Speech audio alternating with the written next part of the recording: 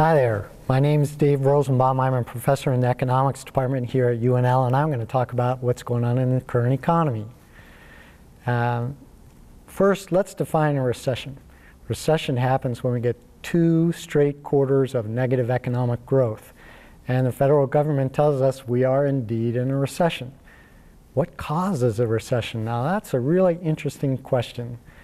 And in the United States, most of our economy is driven by consumption. So we're getting negative economic growth because people aren't buying as much as they were buying before. Why aren't they buying as much? They don't have as much money.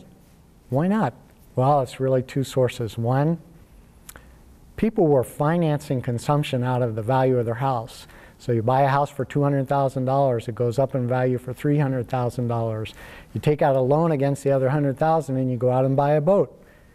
But housing prices have gone down, so they don't have that extra money anymore, that extra equity to use for consumption. Number 2, with the credit crunch and the banking crisis, it's hard to get loans. So people who could normally get loans can't get loans anymore. And that's what's going on in the economy.